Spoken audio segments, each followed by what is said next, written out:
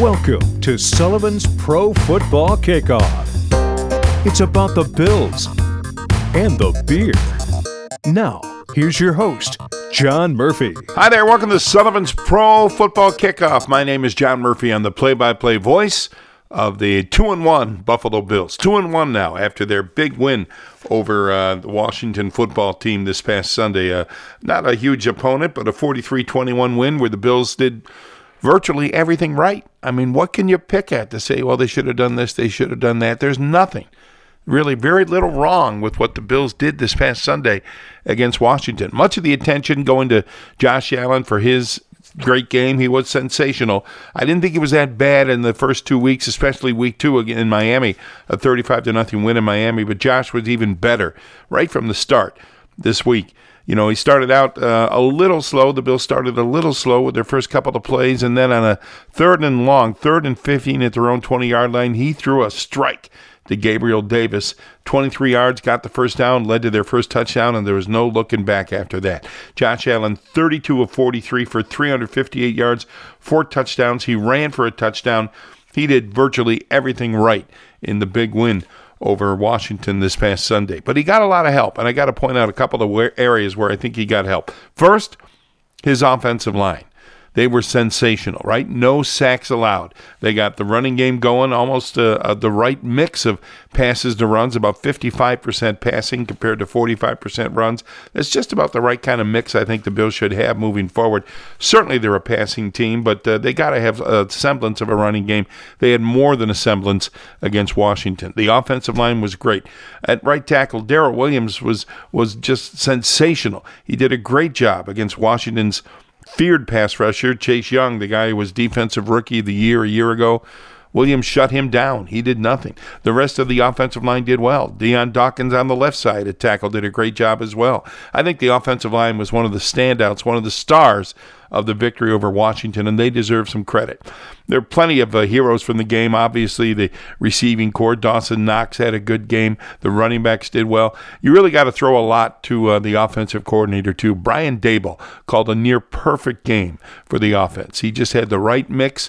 You know, as I talked about a minute ago, the mix of passes to runs was great. A couple of trick plays, nothing too outlandish. I thought Brian Daboll called his best game in a couple of years as the offensive coordinator, and didn't just do it on Sunday. They worked hard all week to get that offense going the way they did. The defense, again, was great. Now, what did they do? They gave up one touchdown, a long one, a 73-yard run by Gibson, the running back for Washington, a screen pass. All right, that was a problem. That was a breakdown, no question about that. A couple of plays later, kind of a kickoff that hit the wind, went short. Washington recovered. They wound up with a Tyler Heineke touchdown run after that. So those were 2 of their touchdowns. Their third and final touchdown came in garbage time when the issue had been settled. I think the Buffalo defense is far and away the biggest surprise of the season, playing much better than they did a year ago. A lot of credit goes to Leslie Frazier for getting that group ready to play, but the defense has been outstanding. So all in all, an all-round good team win. They've got another winnable opponent coming up with the Houston Texans coming to town. They should win that. Nothing's guaranteed, of course, but they should win that one. And then they move on to the big one at Kansas City coming up on Monday night in October, Monday night, October 10th. That should be a showdown of the two combatants from last year's AFC Championship game. Got a good show this week on the podcast. We're going to talk to one of the all-time Buffalo greats, the leading tackler in Bills history. The result of his 12 years in a Bills uniform. Darryl Talley played on the 4 Super Bowl teams, never missed a game during his 12 years with the Buffalo Bills. Darryl Talley remains a fan favorite. He's going to get his number retired at his college, West Virginia University, coming up this weekend. We'll talk with Darryl about that. We're going to talk with him about the Buffalo Bills of years gone by, his Super Bowl era, and about this year's Bills. He's been to both home games, wants to come to several more. Darryl Talley's going to join us this week on the podcast. Also, going to talk some beer with Scott Neff. He is executive operating partner of Fido Irish Pubs. There's about 8 or 9 of them all over the United States, none in the Buffalo area, but they're throughout eastern United States. I've been to one in Atlanta, Georgia, in the Buckhead section of Atlanta, Georgia. They've got a great concept and a great way to implement that concept. We'll talk with Scott Neff about that coming up today as well. So stick around. We've got a good podcast coming up for you. It's the Sullivan's Pro Football Kickoff, and we started out with Darryl Talley in just a moment. You're listening to Sullivan's Pro Football Kickoff with John Murphy. Guest on our podcast this week, played for the Buffalo Bills for a dozen years, 12 years with the Bills, 14 in the National Football League. He is Darryl Talley, the longtime Bills linebacker, one of the most popular players in Buffalo Bills history. Darryl, we appreciate you coming on. We got to mention this weekend, this Saturday, your number is being retired at your alma mater, West Virginia University. Congratulations on that. Well, thank you. That's a tremendous honor. I mean, I've only had four guys. Well, I'm the fourth guy to have his number retired there. Yeah, one of them is the great longtime linebacker Sam Huff, who went on to star in the NFL. You know that name, obviously, from your time on the Mountaineers, right? Yes, I did. I said I've only got two people that I would say would be ahead of me at university. That's the logo, Jerry West and Sam Huff. Did you ever meet Jerry West? No, I didn't. Huh. He's another icon. You're right about that. What was it that brought a kid from Cleveland, yourself, to Morgantown, West Virginia? What got you there way back when? Well, first of all, I wasn't very highly recruited out of high school. I was one of the most unusual kids you probably see. Everybody else has at least played 10 to 20 varsity football games. I only played 10. I wasn't highly recruited out of high school. I broke my hand my junior year. I broke my ankle my senior year, so I only played 3 games against fourth, fifth, and third and fourth, and sixth team in the state of Ohio. And a coach see me playing. A guy by the name of Gary Stevenson see me playing, and he came over and he asked me, he said, "Son, where have you been all year?" I told him, I said, I had a broke ankle. He says, "You run like that and you had a broke ankle?" I said, "Yes." Next thing I knew, I had offers from West Virginia, Syracuse, and Iowa State. That's pretty good. Why did you choose West Virginia? Well, Iowa and Iowa State, I thought were too far away from home because I like my mom and my dad, so I didn't want to be that far away from them. Yeah. I didn't go to Syracuse. I was recruited by them, and I really almost went to Syracuse instead of WVU, but I turned around and went to WVU. And never looked back, right? You probably never regretted it, considering all the success you had at West Virginia, huh? No, I didn't. When I got there, trust me, it wasn't all roses when I first got there. What was going on? Why not? Because West Virginia they were a big school, but they hadn't really won in a long time. And I think the 79 class, I'll go back. The 77, 78, and 79 classes were the 3 classes that actually put the university on the map. Because without those classes, and we had a bunch of guys from Cleveland that were there in that area in Ohio, so that I knew. So I was like, okay, I can go to school here. I got a couple guys from my area that understand the way I think and how I like to play football. You know, to this day, still, I think the crowd, the intensity of that atmosphere in Morgantown for the Mountaineers, it's kind of underrated, isn't it? People don't understand how much that football program means to that area. Oh, they don't. I mean, you'll get an idea of it once you hit the field, but until then, a lot of folks don't have any idea what kind of enthusiasm comes out of that place. I mean, I've been very, very fortunate. I grew up in a rabid town, which is Cleveland, where the fans are really rabid. I go to school at West Virginia University, where they are extremely rabid. They even go as far as burning couches when they like things, you know. So, and then I came to Buffalo, which is much of the same type of crowd. Yeah. And me being the kind of guy that's from the city that enjoys talking to people and dealing with them, I actually just took off there and thrived. Yeah. When you came to Buffalo, though, what, 83, 84? 83. 83. I mean, the fans were interested, but you came to some bad teams, and it was kind of hard times for the Buffalo Bills when you got here, right? Oh, yeah. It was not all roses when I got there, because the first year we got there in 83, Jim went to the USFL, and I came, Tony Hunter came. The first year, we had a chance to make the playoffs, but we lost the last game. And then from that point forward, it went downhill quickly. 2-14, 4-12, 4-12. And it was so bad that, we had fans cracking jokes on you in the line at Tops or Wegmans, excuse me. Yeah. Well, 2-14 for a couple of years. It had to be difficult to keep your head up and keep going when the team was going so bad back then, huh?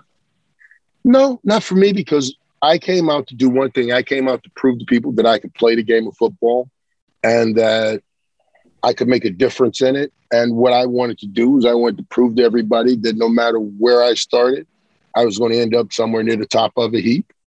I just wanted to win. So you get here and you play those rough years, and Kelly is drafted, doesn't show up till 86. Bruce Smith was drafted, the first rounder, and he showed up right away. But when did you get the sense that things might turn around a little bit? Was there one of those two guys' arrival that made you think that, hey, we got something going on here? No, actually, I think it was after our 87 season when we played our last game in Philly. Yeah. I think it was 1987. I sat there and I looked at Cornelius because he came in as a rookie that year. Shane was a rookie that year, I think. And I said, you know what? I looked at him and I told him in the Philadelphia locker room, I said, I think we could be really good if they leave us alone and leave us together, because we got a lot of speed and we got a lot of guys that are hungry and want to hit people. And I think that was the beginning. After that game, I realized it then. That's when I realized it. In 88, we came out and we started blistering people. People didn't know what was hitting them, where they were getting hit from. Yeah, 88 was a AFC East championship year. I remember that game. Cornelius had a big game that year in Philadelphia, right? In 87, yes. didn't he? Yeah, yes. Huge game. He kind of burst out. He came in mid-season, and you and he were like perfect bookends to that linebacking core, huh? Yes, we were. And, it turned out to be really good because we became very good friends about it, and we taught each other different things. How were you alike? I mean, what did you do similarly, and how were you different from Cornelius Bennett? How was he different from you? Well, where we were similar was both of us could rush the passer. Both of us could cover running backs. We had a pretty good idea of how to play zone football. And we wanted to do one thing. We wanted to hit people. So how we were similar in so many other ways that it was pathetic. We liked to dress in nice clothes. He had a good first step. My first step wasn't that bad. That was the first thing I noticed about him when I watched him play. Or when he came to Buffalo, I watched him come off the ball, and I went, damn, we got a quick first step. Now I got somebody to compete with. So, yeah, I had him there to compete with, and I actually would like to thank Bill Polian for bringing Cornelius there, because that opened my eyes. And I looked over and I said, oh, okay, so I ain't the only one that can do this. He can do this too. Yeah. And it was really fun. I mean, to have somebody on the other side of you that's just as fast or faster than you, as big as you are, and can do the same types of things. Yeah. Anytime you can find somebody that you think is a clone of yourself, except for maybe a little faster version of you. Right. And you got to love that.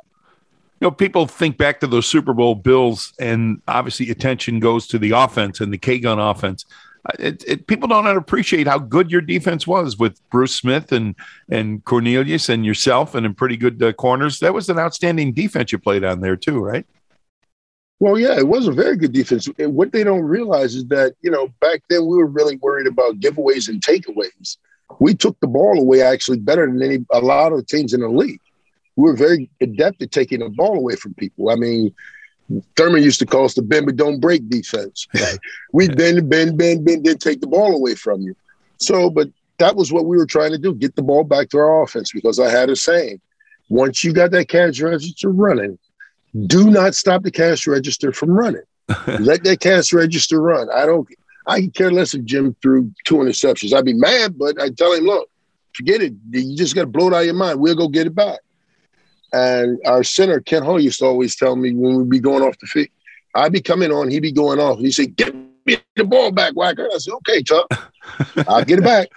What did he call you, Whacker? Like he called you Whacker, like Tallywhacker? Yeah. What you talk about turnovers, one big play, one big moment that I think was one of my favorite moments of your career, November 1990, a game at Cleveland, your hometown. I think it was Monday Night Football. and the Bills were rolling the Browns. They weren't very good, but you finished the scoring as you picked off a pass and went to the end zone. Do you remember that play? What did that feel like? Oh, that felt really good because actually I was thinking to myself, do they really think I'm stupid? They tried the play before. They had ran it with Ozzie Newsome. It was slot, and the tight end was on the backside, and I knew where he was going. And it was Ozzie Newsome the first time they ran it. Then they just turned and flipped the play over and tried to run it again the other way, and they threw it to my brother. I picked it off and ran, 40 yards or 60 yards for the touchdown. Watched my brother get depleted. That was fun.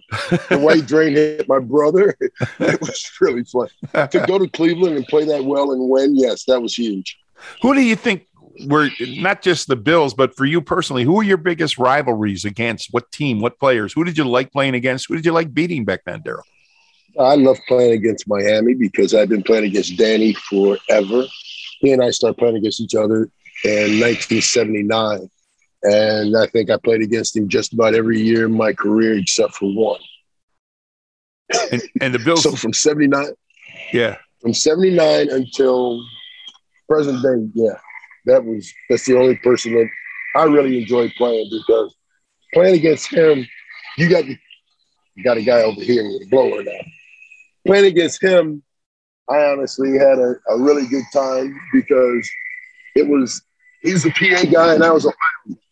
So it's Ohio, Pennsylvania, all over it. Well, you must have enjoyed it mostly because the Bills usually won when they played Miami back then, huh? We won when we played them back then, but the thing was he had beaten the snot out of me all my years in college. So every year in college, I had to play Pitt 4 times. I played them 4 times, and we never beat them. Danny has always managed to beat me in college, so I was like, you know what? Now I got some more boys that are a little bit bigger, a little bit faster, and I think we got a chance to beat you. Yeah. And we didn't lose too many to them. I would imagine that the AFC Championship win in Miami, with that in mind, it probably was one of the most satisfying wins of your whole career. It was on the road, obviously, but still, to beat Miami for a chance to go to the Super Bowl, they had to feel pretty good, huh? It felt great. I mean, especially during that game because I never will forget it. Danny tried to beat me on an out route, throwing the ball to the back. I knocked the ball down. I told him, you're not getting that one today. And the rest of the day, we just sort of tortured him. I mean, we hit him from everywhere you could hit him from that was legal back then. You could hit the quarterback, whereas now you can't. We had a lot of fun beating up on each other and trying to figure out how could he maneuver me. And back then they had a guy by the name of Jim Jensen that they used to try and beat us with. He was a quarterback that they moved to tight end or H-back.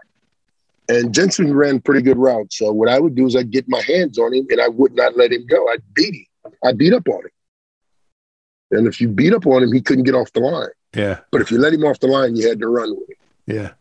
Hey, Darryl, you mentioned the Super Bowls. Of the 4 Super Bowl appearances, which game do you think the Bills had the best chance to win? I mean, you came close against the Giants. Was that the one that you had the best chance going in that you thought, okay, we can get this one? I thought we had a chance against the Giants. That one I thought we had a chance to win. And the one game, the Super Bowl in Atlanta, I thought we had a chance to win. That was against Dallas, right? Against Dallas. Because we played very, very well. And then all of a sudden it seemed like in the third quarter, the end of the third quarter, the bottom fell out. I mean, because had we kept going after halftime or before halftime, I don't think it would have been close, but we had to stop for halftime. Yeah. Darryl, I want to ask you, you never missed a game in 12 years playing for the Buffalo Bills, right? You never missed a game. No. You must have been hurt. You must have been sore. You must have had injuries, and yet you kept on playing. Yeah, you could be sore. There's a difference between hurt and injured and sore. You're going to be sore if you played the game very hard. You're going to be sore. So that's got to be a given that you're going to get nicked. And the rest of it is just mind over matter. I refuse to be hurt because I had learned a long time ago, if it's a baseball analogy, if you lay a glove on the ground, somebody else will come pick your glove up and start to play with it, and you'll never get a chance to play again. So my idea was not to lay my glove on the ground so someone else could come pick it up and go play in my position and do my things. Because if I do that, then I have a chance of never playing again, because who knows how good that guy is going to be. As Drew Bledsoe. Yeah, that's right. But you even thought that. I mean, you were going to Pro Bowls and you're on a top ranked defense. You even thought somebody's going to walk in and take your job? Oh, you never thought? I used to tell them all the time. I used to tell them where I say, look, here's what you guys got to remember. Shane and Cornelius' line to take their job starts around the corner. The job to take my job, the line starts right at the crack of my butt. So every time I bend over, I'm going to fart so you can hear it and smell it.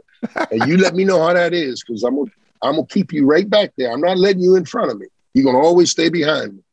That was the way I played. Hey, I ran into you this past weekend. I know you do make it up here a lot, and over the years you've stayed in touch with the Buffalo Bills. How tough was it to watch this team, Bills, go 17 years without a playoff spot? They have so much trouble. They're in good shape now, but how tough was it to be a former Bill and seeing them hit the skids like that for 17 years? That was tough. I mean, because we had built a great organization, and we had left the city in good hands. They had a great football team, a great nucleus. And for them to dismantle it the way it was dismantled, I felt bad. I felt badly for the people in the city of Buffalo, because we had a pretty good nucleus. And even when I left, there was still that nucleus there of guys. And then people started picking them off. And they didn't draft the same type of players as they had drafted in the prior years. And now this year's team and the last couple of years, you've been here both home games so far. What do you think of the 2021 Buffalo Bills, Daryl? I love what I see. I mean, from what I can see, they're playing together as a team, which is one thing that I really, really like about what they do. And, the first game was a little rocky. Second game was all right. They got to get their mojo back the second game. And the third game, Josh Allen returned to form, which is where he will remain, I think. I think they play very well. They play hard. They run to the football. That's the other thing. I love what they do. They all run to the ball, no matter what. I think this team has a lot of upside to it. A lot of upside. Like your team, there's so much attention focused on the Bills' offense now. They're a really good defensive team. I mean, they shut out Miami. They limited Washington to just 3 kind of meaningless touchdowns the other day. This defense is really good. And I don't want you to compare it to any of your defenses, but they're pretty good right now, aren't they? Oh, there's no question about it. Everybody's coming to the party. Everybody's got a hat. They're not coming in with a hat in hand. They're coming in to hit you. And that's one thing that I like about them. I mean, they're playing very, very well. They're starting to actually impose their will on people, and that's a good thing. Anytime you can take a defense and impose your will on an offense, that's doing something. You've been to both home games so far. What do you think of the atmosphere at Highmark Stadium, the former Rich Stadium? How do you think it feels like? I like it. I like it. It still feels the same. Like I told him, I said, wait until the guys that were rookies last year and this year actually get the feel of the fans in that stadium and how it can reverberate through your body. I mean, some days you'll go out there and you could be dead tired, and you just plug right into the fans and you'll be ready to go. It could be, and I wonder if you agree with this, we could be on the cusp or maybe right in the middle of a new era of great Buffalo Bills football, similar to when you played, right? You played in maybe the best era of Bills football in the early 90s. We could be right back there again, huh? Oh, yeah, I see that. You have all of the tools to do that. I mean, everything's in place right now if you really look at it. I mean, you have a good defense, you play special teams hard, and you got a great offense. So right now, yeah. To be honest with you, I may think Sanders might be the missing link that you guys didn't have on the offensive side of the ball, because now all of a sudden there's no more playing traps and stuff like that on Diggs all the time, and just using the slide guys. Now you got somebody on the other side that really can take the top off the defense. Darryl, what are you up to these days? How do you stay busy besides going into having your number retired at West Virginia? How do you stay busy these days? Right now, I'm working with the NFL and the NFL's Legends community. And other than that, walking around every day and trying to stay healthy and stay upright. It's a good one. Are you planning on coming back to any more games in Buffalo, home games for the Bills? I would love to. I just don't know how the schedule will work out, but I would love to come back to as many as I can because I enjoy going to the game and I enjoy watching them play. They're a fun team to watch. Darryl, it's great to talk to you and catch up with you. Thank you very much. All right, not a problem, Mark. You're listening to Sullivan's Pro Football Kickoff with your host, John Murphy. Time to talk some beer on our Sullivan's Pro Football Kickoff podcast. And we're talking with a guy who is in charge of a company that pours a lot of beer, a lot of craft beer, in fact. He is the executive operating officer for Fido Irish Pubs around the U.S. Scott Neff is our guest. Scott, you're based in Columbus, Ohio, correct? Yes, yeah, that's right. Columbus is home, and I'm an original Buckeye, so I still like being here. That's great. Tell me about Fido Irish Pubs. By my count, 8, or is there 9 locations all over the United States, huh? Yeah, so we've got a couple of different brands that are under the same umbrella, the Fido Pubs brand, and Fido Irish Pub is our original brand. We also have Tegeen, which we've got one in Stamford, Connecticut. It's a great pub that's been there for 20 plus years. And then we have our newest concept called Fido Pub and Kitchen, a little bit more restaurant-like, more of a European cafe rather than an Irish pub. So Fido Pub and Kitchen in Dublin, Ohio. Did I see this correct on your website, Scott? You have a location in the Middle East, in United Arab Emirates. Is that correct? Yeah. So that one's never been under my purview at all. Okay. And it's a licensing deal. And it's a very unique place, which I've heard a lot of stories about. But unfortunately, I've never experienced any of those myself. I mean, to me, that's testimony of just like the cachet that being an Irish pub has. How would you describe Fido, and what are you going for at these locations? Sure. So the original Fido plan, Fido, by the way, means long ago in Gaelic. So if I were telling you a story, I'd say Fido, meaning right. long ago. And we should let our listeners know that it's spelled F-A-D-O. Pretty simple, right? Yeah, it's spelled simply, but it's hard to kind of pronounce. A lot of people kind of get it wrong. You don't pronounce the A and the accent's on the O. So, so Fido, is telling the story of kind of Irish pub history. And we do that a lot in our design and in our product. In our design, we'll take pubs back to years ago, even sections that are like a Gaelic section. And up to today, like Victorian designs like you would see in Dublin, Ireland today. What is the allure of Irish pubs, do you think? What are you guys trying to capitalize on? Yeah, so, there are a lot of us, and I would assume you might be one of those folks that have a little bit of Irish heritage. Yes. And, and proud of that, I talk about it all the time. There's Little Italy's, and Greek festivals and that all over America, but there's nothing like St. Patrick's Day, where a lot of us either celebrate our Irish heritage or those of our friends and relatives, So, part of it is kind of evoking that old nostalgic kind of feel, but then bringing people up to today's, interpretation of what that is. And, Sullivan's is actually a really good brand to kind of speak to that because it's new and yet it still has that nostalgia around it. So it's kind of a cool connection and part of my being for you guys. I read this line on the website, a tagline, I guess, as kind of a sound line. You call Fido an Irish pub for the 21st century. Can you talk about that and what you got in mind there? Yeah, so we want to say it's not your dad's Irish pub, right? Like, yeah, we short for the best Guinness that you can find anywhere, and we're very consistent with that, and we're all about it. But we don't want it to just be diddly-eye Irish music every day, all day. And, we love the Chieftains and all that. They're great. But when music evolved into U2 and then some of the great music that's coming out of Ireland today, we'd rather have people kind of see that approach, and feel that it's up to date and still fun, but it's still good for your grandpa. There are Fido locations in Washington, Philadelphia, Columbus, Ohio, where you are, Chicago, Annapolis, Maryland. How did you choose these locations? What was the assessment that went into deciding where the Fidos should go? Sure. And, I wasn't part of some of those decisions. They were before my time. But really, the idea for a while was getting in some really cool, growth, corridors, like nice developmental corridors, like the DC location was over 20 years near, where Georgetown plays and the Caps and, Wizards and all that. So, those kind of environments were good for us. And we usually felt like if the area was busy, we got more than our share.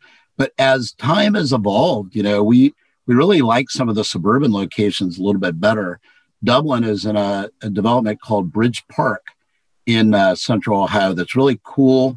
It's much more suburban and fun and, a little bit of an entertainment district, but a little away from what we would have normally done in the past. I've been to one Fido, the one in outside Atlanta, Buckhead area. Seems to fit right into that neighborhood, right? It looks like it's almost an important part of that neighborhood in the Atlanta area. Yeah, so, part of our, key to success is becoming part of the neighborhood. We like to get involved in charities. There's a charity called St. Baldrick's that we've done in almost all of our pubs and extremely successful. And it gets connected with St. Patrick's Day, but it's shaving heads to benefit kids with cancer. And a lot of that kind of community involvement helps us, do what we're really trying to achieve. It's partly about the customer, but it's partly about our management and staff and getting those guys really involved in the community and becoming part of us. It's part of our claim to fame for sure.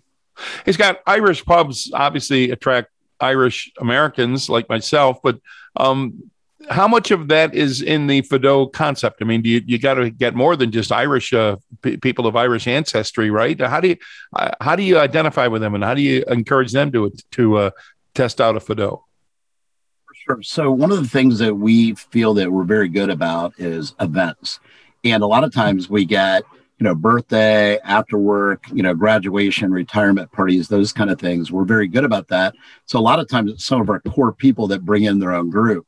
I just had a guy that's an Irish guy in my pub in Columbus, Ohio, just do his retirement party there. And there were 50 guys there. And it was partly because of that connection, with us that they chose us for that. And that's part of the fun of it. The other thing, though, that you brought up, the Irish connection, our new evolution, and definitely the Fido Pub and Kitchen brand is much more female friendly. And the food has gone that way, an extensive wine list that you wouldn't normally find in a traditional Irish pub. Yeah. And it's fun to do. It's fun to kind of take a different approach and, hit a different target. The food has to develop it, right? I mean, I've been told actually by my parents many years ago that there's nothing special about Irish food, but that's not the case. And you kind of branch out at the Fido Irish pubs, right? So one of the things that I would say to a lot of the people that come to us for traditional fare, such as shepherd's pie, fish and chips, and that sort of thing is, those things are good. But if you go to Dublin, Ireland today, that's not what you see. You get a little bit of that. Well, you'll see almost every menu has lasagna. There's chip shops, but there's still, Mediterranean cafes everywhere in Dublin, Ireland now. And they're branching out. It's much more influenced by all over Europe and even Asia now. So we feel that we want to still tell that story. And part of telling that story is through our food and beverage. And we've definitely had an evolution. It's been fun to do. One of the things also I noticed on the website, Fido Irish pubs are interested in attracting a crowd that's watching sports, in particular soccer and maybe international sports, right? Yeah, so really, we're kind of famous for that. We often partner with local MLS teams in, say, Atlanta, Columbus, and that sort of thing. And we've shown a lot of the European Championships, World Cup. In Columbus a couple years ago, we had 4,000 people for an event. So that pub will hold 200. So you wonder how that happened. Yes. You put jumbotrons out back and portable bars and put a big infrastructure together, and then you have a big party. So we got to see Cristiano Ronaldo equalized with the U.S. a few years ago. And not everybody was cheering for Ronaldo that day. So, Scott, you've been at this business for close to 40 years, I guess, and you've written a book about it, right? You're publishing a book called On Stage. What's that about? Yeah, so it's interesting. I've met a lot of people during this career, and a lot of our pro athletes or pro athletes after they've given it up. Musicians. People like Gene Simmons from Kiss, and Rob Thomas from Matchbox 20. And those are some of the stories that I kind of weave into this book. But really the book is for, people that have either worked in the business or considering the business or considering it as a means to an end. It's the way that they're funding their education to move on. And every one of the chapters has a lesson learned. Part of it, it got finished during our time of closure, and then reopening the pubs. And so that was when, we were on stage, but sorry, the show's closed, folks. Yeah. And so kind of talking about how to get some cool lessons from that, and learn some good things, even when bad things are happening. What lessons did you learn from COVID? Not that it's actually over yet, but already, what lessons have you learned? I keep calling it the gift that keeps giving. It seems like it just doesn't go away. It goes away for a minute and then it comes back. Yeah. But basically, the number one lesson that I learned was how valuable people are to us. And we knew it long before 2020 that people were our key to success, especially in an experiential place like we have, where we make real connections with people. But the biggest lesson was, hey, you better take care of these people that you have. You better promote from within, and then you better get them to help you bring in more people. You see signs now everywhere with our competitors just saying, sorry, we're closed today. We just don't have staff to pull it off. And so, that's the next book, is like how to really make that happen. My 2 paragraphs on that are probably going to not be enough. Yeah, I was thinking about that, and you hear about it a lot, especially in the restaurant industry, where people are experiencing staffing shortages. And obviously, pay them more is one solution. But I've been thinking maybe if they treated those employees better while they were open and flourishing, maybe they'd be more loyal, huh? Yeah. So it's funny because we totally think that way. We think a lot of our competitors that haven't been able to make it out of this really struggled in the first place. I've got 4 people that have worked with me for 20 years that are still working with me now, and scores that have worked with me for more than 10 years. And that's, I think it's a testament, not just to my style or our company's style, but to, being able to really communicate with people, getting them to really buy into what we're doing. And that's, to me, that's the number one key to success, and being over, prior years' sales. Hey, Scott, you mentioned how you endeavor to make Fodò's an experiential environment for the customers. What do you mean by that, and how do you accomplish that?